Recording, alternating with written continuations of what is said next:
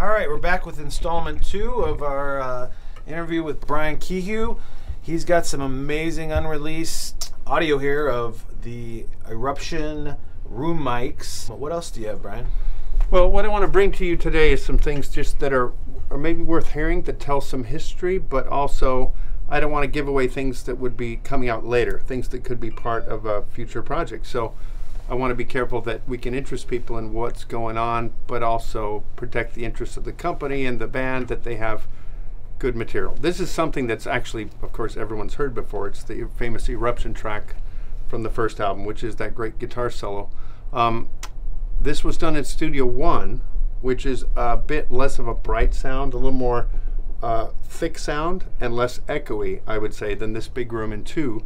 And so you can hear the sound of that room and the drum mics and so forth. This is just basically a room mic or a drum mic overhead that you pick up the actual sound of what they were doing. And I think one of the takeaways from this is you've heard the mixed record, the finished sound, but you can hear that guitar sound is really coming through from the amp. It's not a trick of EQ done later. Certainly there's enhancements done and some delays in the chamber, but we get a nice version of the sound. And if you listen to the middle section on the record, it goes away for a moment and then comes back in. And I always thought, well, maybe they did 2 takes or they edited it, but it's actually just a break in what they were playing, and you'll hear for a moment why they turned it down.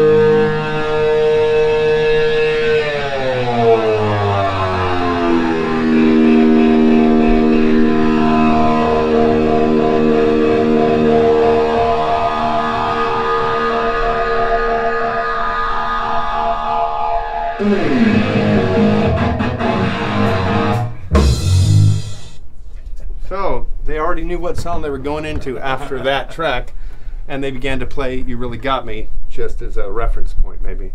Yeah. But even the delays at the end, which is a Univox little cheapy tape echo. I used to have one when I was a kid.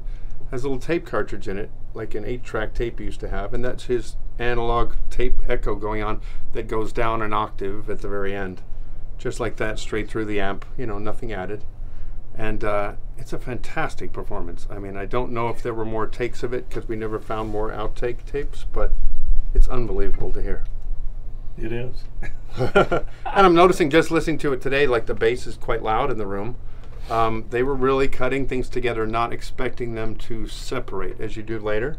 You know, let's redo the guitar part, or they didn't go for that. They went for, let's get everybody playing together, get a good take, and then move on. So it's not about isolation as much as people do now. I brought you a picture today.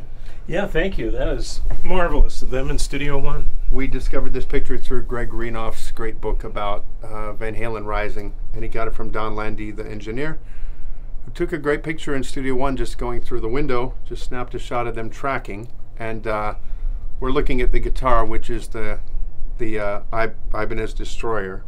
At the point in time, it doesn't have a cutout of it as it did very soon after, but some of the first album was done with it. If you listen to songs that don't have a tremolo bar, that's how you can tell which songs that is. So the one they happen to be tracking at that moment is Jamie's Crying. And we know it just because of which songs were done in which rooms and so forth. Yeah. Did you know that Eruption was done in one? I had a feeling because of the sound of it.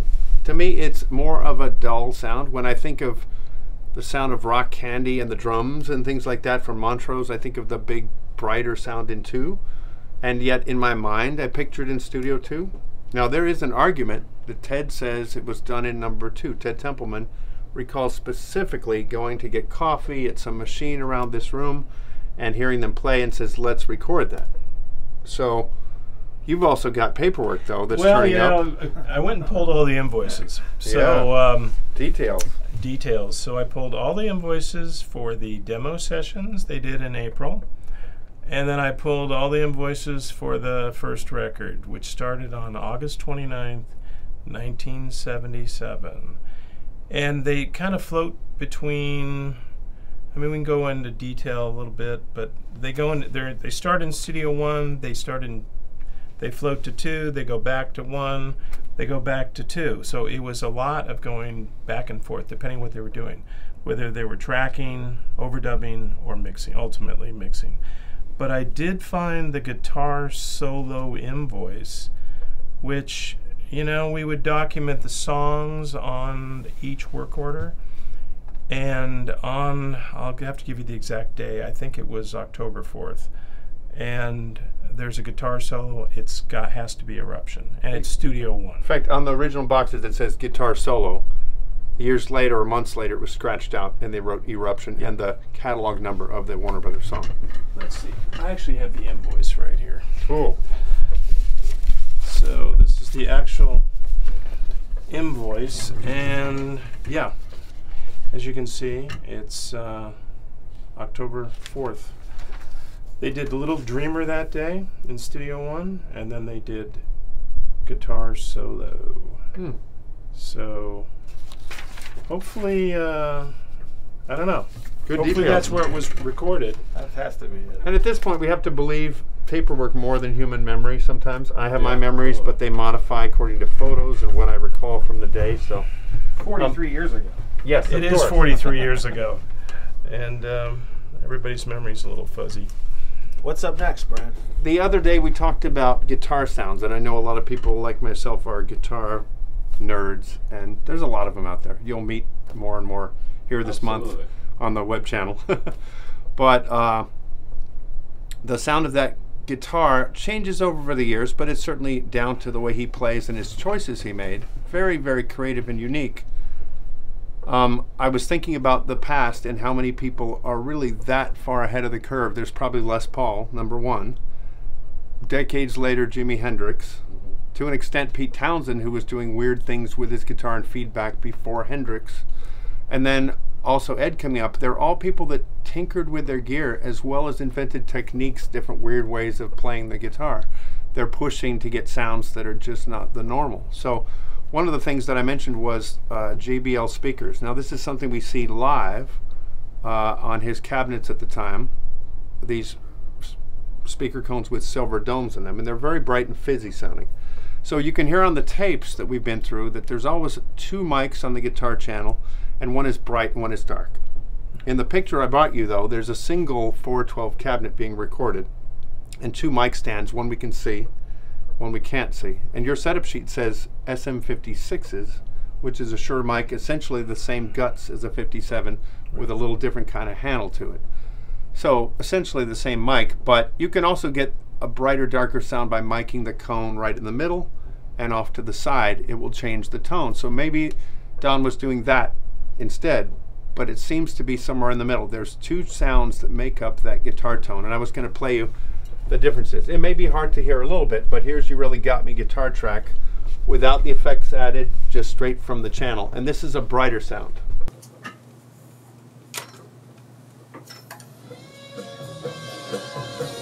Well, edit. Clicking again. Try it again.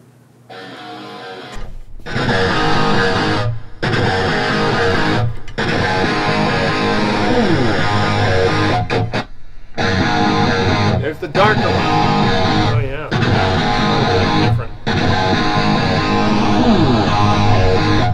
Let me do that one more time and you can hear the difference. The bright, edgy top end.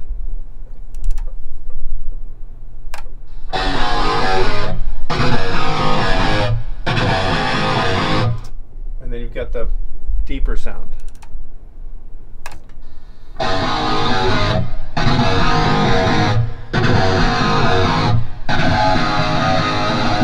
But they definitely complement each other. And both of those Absolutely. qualify as that guitar sound. Yeah. The same way when we heard the room mics, you can hear he's got the guitar sound in the room. But it's again in how you pick it up. The combination of things really brings out probably the depth and dimension of the low thunk of a deep cabinet sound and then the edge of the attack of the sound. And it's the combination there too. I was going to play you one which again, this will never come out. It doesn't need to. Because it's not a rarity or an outtake, but it's the ending of Jamie's Cryin' is a new song for them for those sessions. They'd written it before the album, but it wasn't on the old demos. And the song fades out. It's got guitar overdubs, it's got a lot happening to it, but here's the actual ending of it, which I'd never heard before, and I don't think most people have ever heard.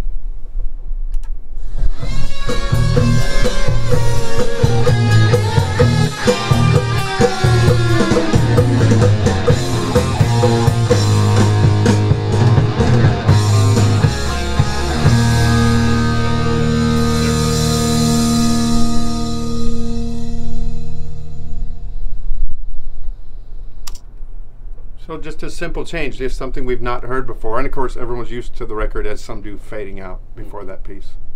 That's very neat. Yeah, definitely. Would you have kept that in?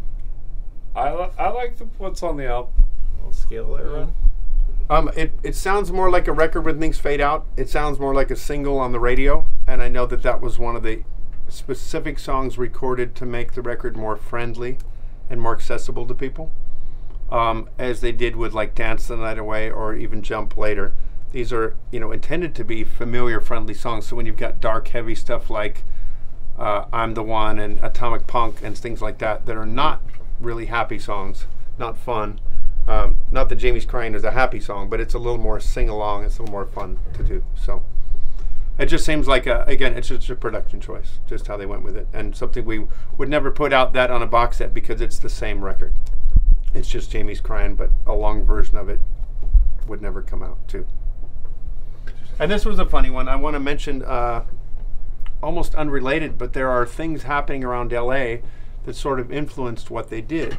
One of my good friends is Pat Smear, who was he's in the Foo Fighters now, Nirvana at the end, the Germs, of course, in the early days. And Van Halen was around this punk scene. We talked about the decline of classic hard rock.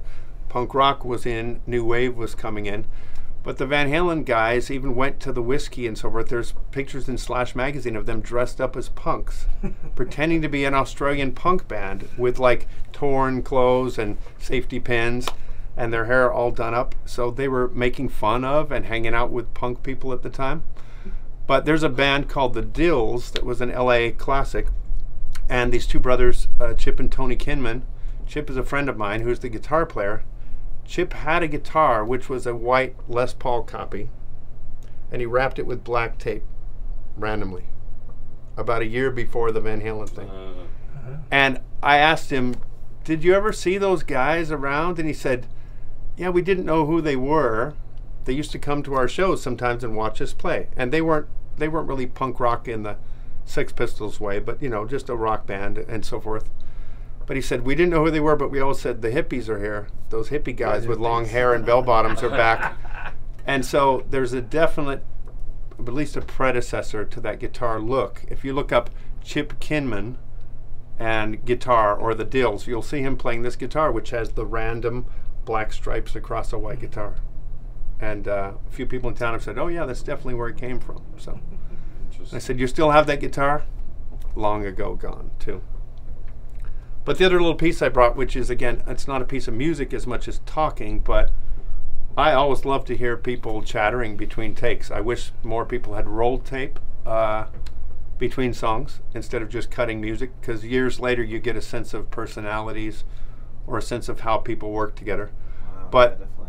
there was a weird group in LA called Zolar X, and Zolar X is a favorite of mine. They were weird space people, and they were kind of hard rock like Rush, sort of, but weirder. And they had antennas, and they had spacesuits. Antennas. And they're literally playing around LA at Rodney's English Disco and clubs like that. But everybody knew them because they always pretended to be space people. And they were always talking in funny voices. They even went to the supermarket with a boombox playing space noises while they went shopping, you know. Zolar X. Yeah. And there's a guy who, a friend of ours, It'll saw them at come up. the Starwood. You'll find 100% them. commitment. There'll be a picture for the interview here you can throw up. But one of our friends saw them coming out of the Starwood, and a gang of guys beat up one of the guys in the parking lot. And he got up, he said, "Earthlings are ridiculous," in his space voice. And here on one of the Van Halen tapes, David Lee Roth is copying them and talking about humans and so forth. You'll hear this one. Wow. Here comes a little chat. And Dave uses this. ready?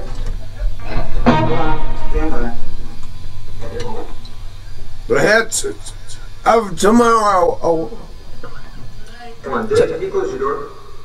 now humans are fun. Now, Zolar X did play with Van Halen. I think one of the last Zolar X shows was opening for them about 1980, which doesn't make any sense to me at all, although they both had kind of a hard rock sound. They didn't fit the audience at all. But it's funny that he obviously was making fun of them on the tape here, and I don't think almost anybody else but me and a few people would get that. But they knew who Zolar X were. Yeah. I want a Zolar X t-shirt now. You can buy them online. Really? They have Zolar X masks, in fact. I got one of those too. I should have worn it. Wow. Who sold Eddie the guitar for $400 we were talking about in the... Sold the amp.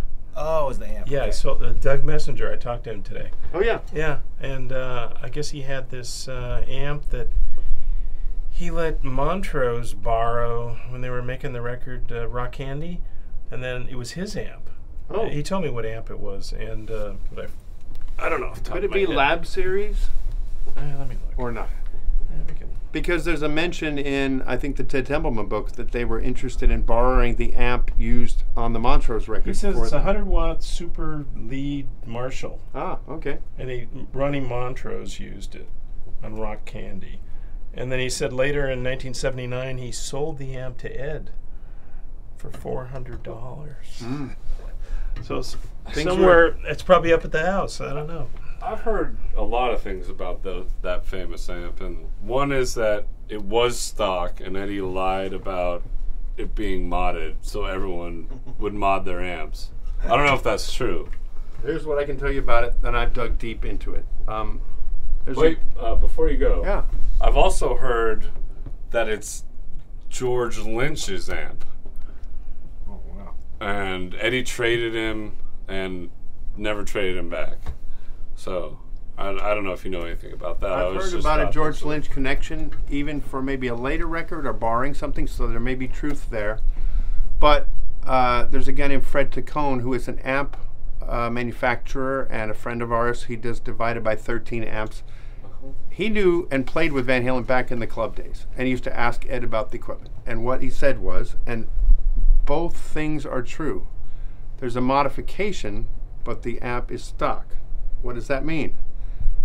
The Variac, which people have talked about, and Ed lied about it. He said he turned it up higher and like cranked it up into the amp He was sometimes. at like 90, wasn't he? It's the opposite. You Yeah. turn down the voltage going into the amp and you're starving the amp for power.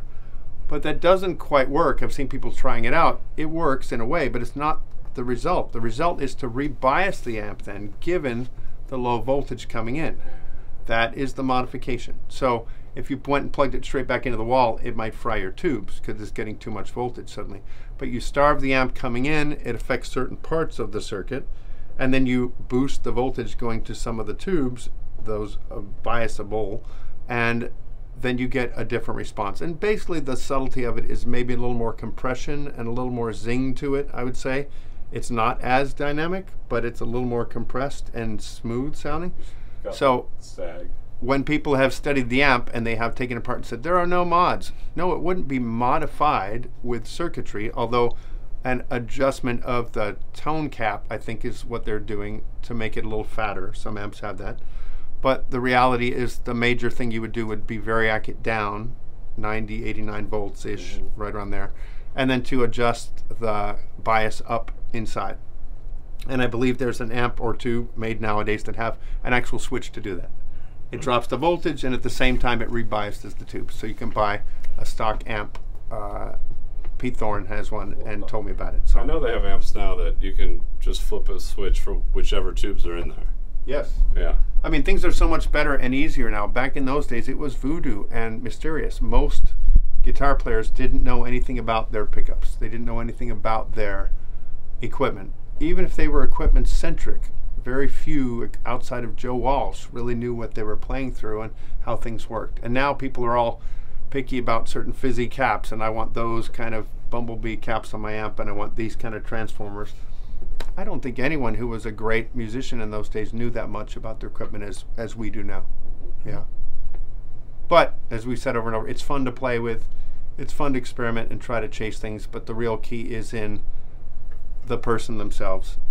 Ed sounds great on different guitars. He's playing different guitars on the first album, and people never noticed. Yeah. So, and all the way through the career, different equipment, different amps, and it still sounds like him. So, Can I ask another question if you Yeah. know? How does he do the delay on Dancing in the Streets? oh, I think that's just the triplet echo, which probably goes back to Albert Lee, a band called Head, Hands, and Feet. 2 Echoplexes, or is it? Good question, and I don't know because they did that one up at 5150. We don't have the tapes for that to play with. Is it? Oh no, it's here Yeah, on it's Diver Diver- Down. it's Diver Right, Down, yeah, we're Diver it's Down here. still. So they're doing it here. And I don't know. I mean, on the tape it's just tracked that way, so probably before the amp. He always did delay before the end. yeah. Yeah. And it's one thing you notice, many people have an effect setup, or if you're doing plugins on your computer now, you'll run an amplifier and then you put an echo on it. And that's one of the things that used to be different in the old days, was actually to, if you put an echo in front of the amp, it's like hitting a chord, and then the second chord being half as loud on the echo comes out cleaner, as if you turned the guitar down. So it does sound different to put an echo in front of the amp before the distortion, and that's quite common. Yeah. Yeah. No, I always wonder because if you look at the tablature, he just plays 3 notes Yeah. in every chord, and then you have that huge delay that sets the beat. Yeah, and the triplet effect, as far as I first heard it, was this Albert Lee guy, who's an amazing country and otherwise guitar player, was doing it, and you put an echo 1, 2, and you put it at that beat. And that creates this great thing that U2 has used on a million songs, and Pink Floyd did it on Run Like Hell, and other people have since figured it out. You don't just put an echo on the beat, you put it on the and of 2. Boom, ba-da, over and over again, and it gets this very complicated thing with very simple work. That's the same tempo and setup as Cathedral, I believe, where he plays, and it sounds like notes jumping all over the place. Yeah. It's complicated, but it's not as complicated as it sounds. Yeah. Does sound complicated. Yeah. Amazing. So we've heard some cool outtakes. Shall Yeah, we that's move in fun. and talk a bit? Yes. See some notes? Great. Anything so educational and entertaining, just to listen to 20 seconds and that David Lee Roth stuff. That's That was amazing. cool. Can you play that one more time Oh, yep. Let me see here. The talking? with Zola RX? Yeah. Let's get it.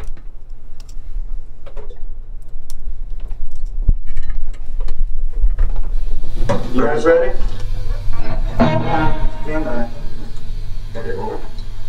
Perhaps of tomorrow. Oh, Come on, can you close your door? now That's humans are fun. Saying 1 or 2. Yeah. Says the hits of tomorrow with a fake echo on it too. Oh. And also that you know, you hear them still. Can you close your door? He's in the vocal booth cutting live. This is the song "Fools" from Women and Children First, I think, and just chatter beforehand. It probably will never come out or be heard. But again, I enjoy hearing people relate and chat. There's bits and pieces that may come out in the future if it ever does. So I'm hoping that they can all get stuff together and make a nice career retrospective someday. Would be cool. absolutely. Find some more live shows, find some more demos. It would be amazing. All right. Thank you. Sure. Thanks, Brian.